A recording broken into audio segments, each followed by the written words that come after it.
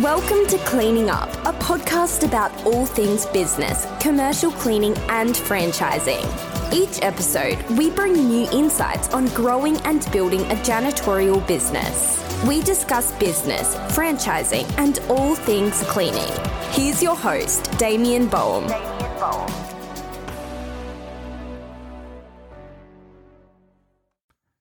G'day, I'm your host, Damien Boehm. I'm the founder of Urban Clean, a national and now growing international commercial cleaning franchise. And today I want to talk to you about keeping customers for life. There is no point winning business only to lose it. If you want to make money in commercial cleaning, you absolutely need to know how to retain clients. Today, I'm going to share with you the 3 steps I use to keep clients for life. Winning contracts, yeah, it's sexy and exciting, but in reality, the game is won or lost on customer retention. I'm no golfer, but my golfing friends tell me that the game of golf is won or lost with the short game. Yeah, it's fun to hit the ball 300 yards, to have that massive shot that goes way down the fairway and a monster drive. It impresses everyone, right? But you're not scored on how far you can hit the ball. Scoring in golf is all about getting that little white ball in the hole with as few shots as possible. When you're running a cleaning business, it's impressive to win a swag of cleaning contracts, but the game is won or lost on customer retention. Your scorecard is not based on how many contracts you win, it's based on the number of clients you win and keep. Businesses that provide exceptional customer experience, that keep their customers just as happy 2 years after they start as they do in the first month, they're the businesses that win. And it comes down to appreciating the lifetime value of a client. A lot of us, see the value of keeping a $10,000 a month account. I mean, that's $120,000 a year in income. But did you ever stop to think about the value of a $500 a month account? Because it's much more than $500. If we keep that account for 5 years, it's worth $30,000 to us. If we keep it for 10 years, it's worth $60,000. Great retention rates make even the smallest accounts valuable to our business. So when we've won an account, what should we do to keep it? There are 3 steps. The first is about delivering on promises and meeting client expectations. If we said we're going to send reports to them on a monthly basis, we got to send reports to them on a monthly basis. If we promise to clean the front windows once a week, we got to clean the front windows once a week. It's obvious. But one thing I do like to do when I start a new account is to understand any unspoken or assumed expectations. Clients aren't always forthcoming during the sales process. People are shy and sometimes a little suspicious during the sales conversations. They don't want to be sold to, and they don't always want to tell you all the dramas they've experienced with their last cleaners or why they chose you. Now that their guard is down because the sale's done, I want to know everything. I want to know all the dirt. I want to know what their last cleaners did to let them down, to get them agitated and upset enough to move on. I want to know why they switched to me, and especially what they're hoping to get from my service. I write everything down, and I'm going to compare it to what they've told me was important during the sales process. If they've told me extra things, I'm going to make sure to include those extra things in the reports that I do, in my audits, and we'll cover what that is in a moment. So I want them to know that I've listened to them and I'm actioning those extra things. I also want to understand their standard of clean. For some clients, clean only means taking out the trash, giving the place a quick wipe over and a vacuum. Other clients we know are going to be a lot fussier. So I want to sit down with them and agree to a standard. So we're both on the same page and we've got a benchmark of what a perfect clean for their place looks like. And of course, we're going to be taking into account the scope of works and the state of their building. We're in the cleaning business after all. We're not renovating buildings. My monthly audits, they're going to be based on this benchmark. And that leads me to the second step, and that's having a clear system of communication. The number one reason customers leave is because they no longer think they matter to you. They don't feel listened to, they feel taken for granted, and it's easy for this to happen. Cleaning happens at night, no one sees the cleaning. Cleaning does matter to businesses, but it's not normally on the top list of their priorities. Clients could be dissatisfied with your cleaning, but stay on with you because they're just too busy to change their cleaners. If you assume they're happy because they don't complain, you could be dead wrong. The key to avoiding this is being proactive and not reactive. If your interaction with clients is limited to sending them an invoice and responding only to complaints, don't be surprised if one day you're told they're changing cleaners. So don't make the mistake of assuming that your clients are happy with your service just because they don't complain. Some people don't complain, they just leave. They may just tell you it's a budget issue or they've decided to take it in-house. They don't want you upset and they don't want to start an argument. If your interactions up until that date have only been about responding to complaints, the reality is you never build a relationship, and so why would you expect them to give you their full reasoning for terminating? You just can't expect that, right? So we don't want this to ever happen to our business. And if we don't want this to happen, we've got to have in place a system of proactive communication. There are 3 formal channels of communication I have with a customer. The first one is a communication book. The second is daily cleaning reports that are generated by our own software. Urban Clean has its own proprietary software called Janiflow, but there are a number of other softwares that have similar functions in the marketplace too. Third is monthly audits. I'm going to educate a customer on these 3 methods of communication and why it matters that we do them. This is super important because some clients will tell you, no, look, don't talk to me. I'll let you know if there's a problem. Now, as tempting as it is to comply, because, it makes our life easier, right? We don't have to communicate with them. They've told us just clean and they'll tell us if there's a problem. I don't accept that. I make a point of laying down my ground rules for doing business with them. And that includes, of course, a communication book providing daily cleaning reports and monthly audits for their business. I know how important it is to keeping their business. And once I explain why I do it and why it's so integral to the service I provide for them, I don't get much pushback. And even if they don't read any reports or any audits, what I'm doing is communicating to them that I'm a professional. I stay top of mind in regard to cleaning, and if there ever is an issue, they know I'm available and easy to contact. So let's cover these 3 channels of communication. In Urban Clean, we have communication books, and these communication books have a copy of the scope of works. So that's what we've agreed on to start the service with them.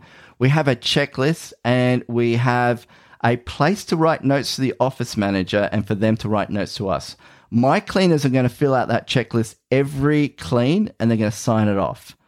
It might seem a little redundant in the 21st century that I do this because these are paper books, but I don't want there to be any chance of missing an important note or chance of missing feedback from a client. And sometimes people who are influencers, for want of a better word, on the cleaning, they don't like using emails for the cleaners, or they might have taken over responsibility mid-month for the cleaning, so they're not included on any of the emails.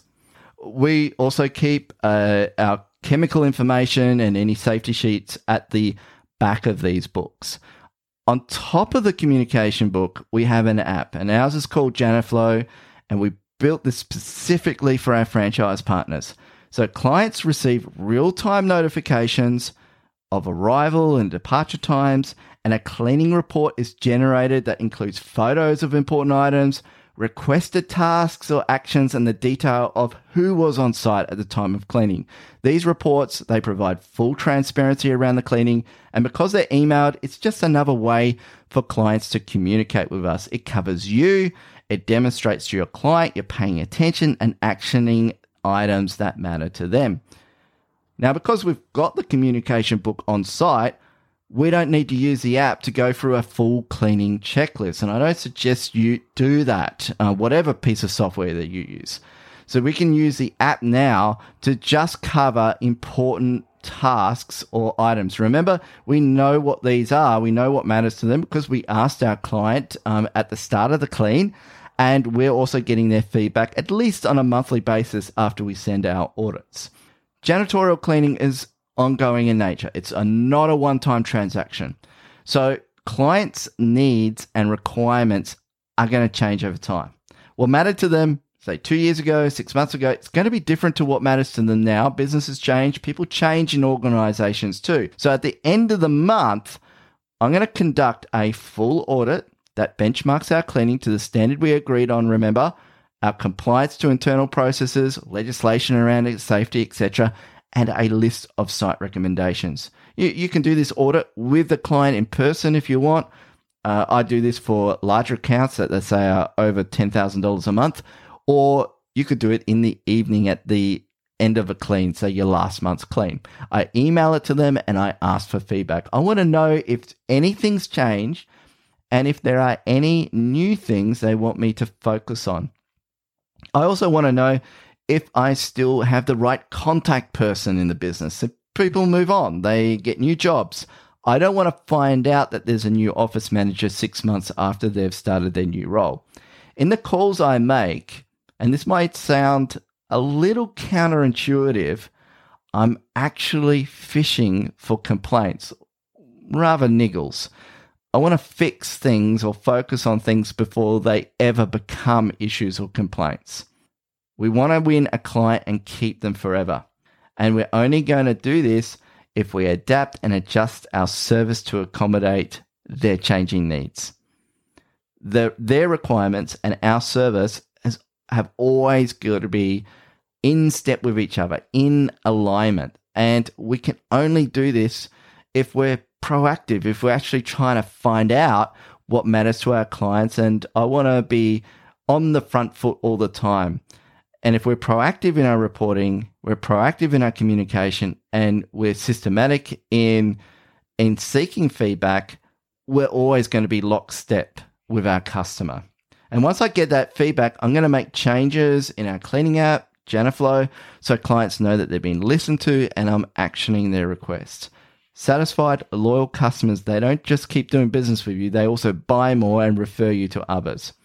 Without building professional relationships like this, your business will become vulnerable over time. So it's so important that you do this.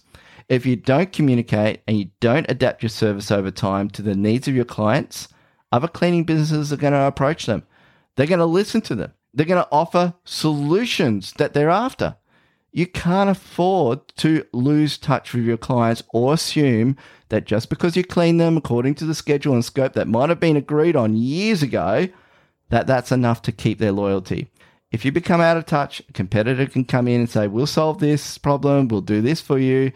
And clients might begin to say to themselves, well, my current cleaners, they've never talked to me about that. They've never asked me what's important about the service. They never chase me. I'm always chasing them. Maybe they just don't care anymore. Don't put yourself in this situation. Don't react to complaints. Anticipate their needs before anything ever becomes an issue. Some clients never complain. I've said it before. They just leave you. The third step in keeping clients for life is positioning yourself as a trusted advisor and an asset to their business. When you do your regular auditing, you're going to include advice on improving the appearance, the hygiene, and the function of their facilities. This is going to position you as a trusted professional that you can rely on. This opens up their wallets too. It gives you a greater portion of their facilities and maintenance spend. They're spending the money already. They might as well spend it with you.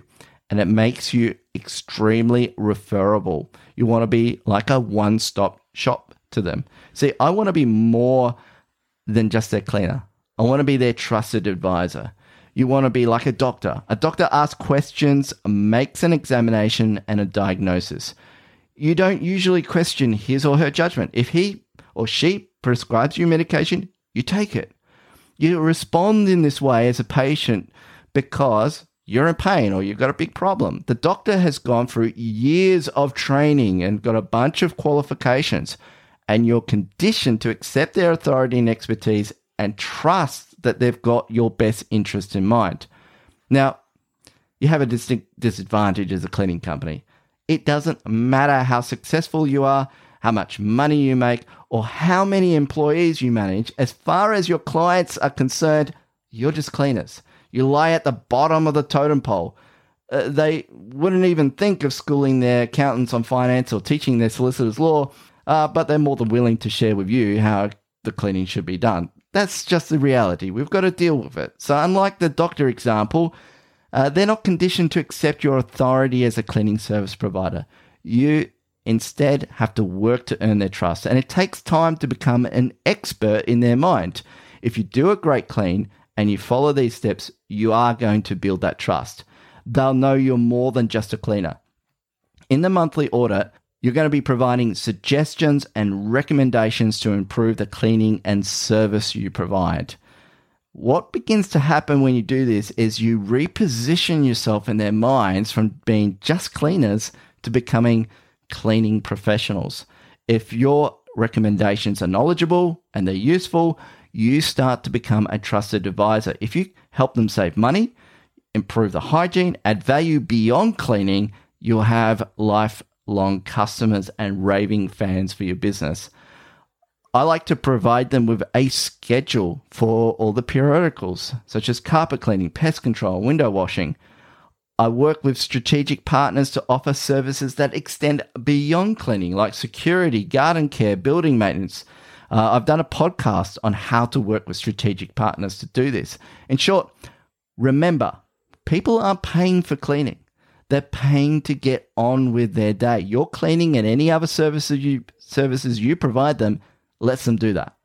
If you follow these 3 steps, you'll pick up things before they ever become a problem.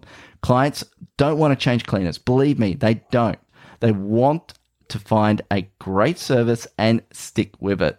The key to high customer retention comes down to understanding their needs, having a proactive system of communication, and becoming a trusted advisor to them. In future episodes, I'll cover what to do if a client wants to pull out of a contract, what to do if you feel a customer is being unreasonable, and how to make sure your cleaners keep high standards every clean. If you've got value out of this podcast, be sure to subscribe and leave a review. Hey, if you happen to be looking at getting started in your own commercial cleaning business or want help scaling the one you've got, we can help too. Take a look at the show notes. There should be some links there to get some more information and reach out to our team. Stay tuned for our next episode. Bye for now.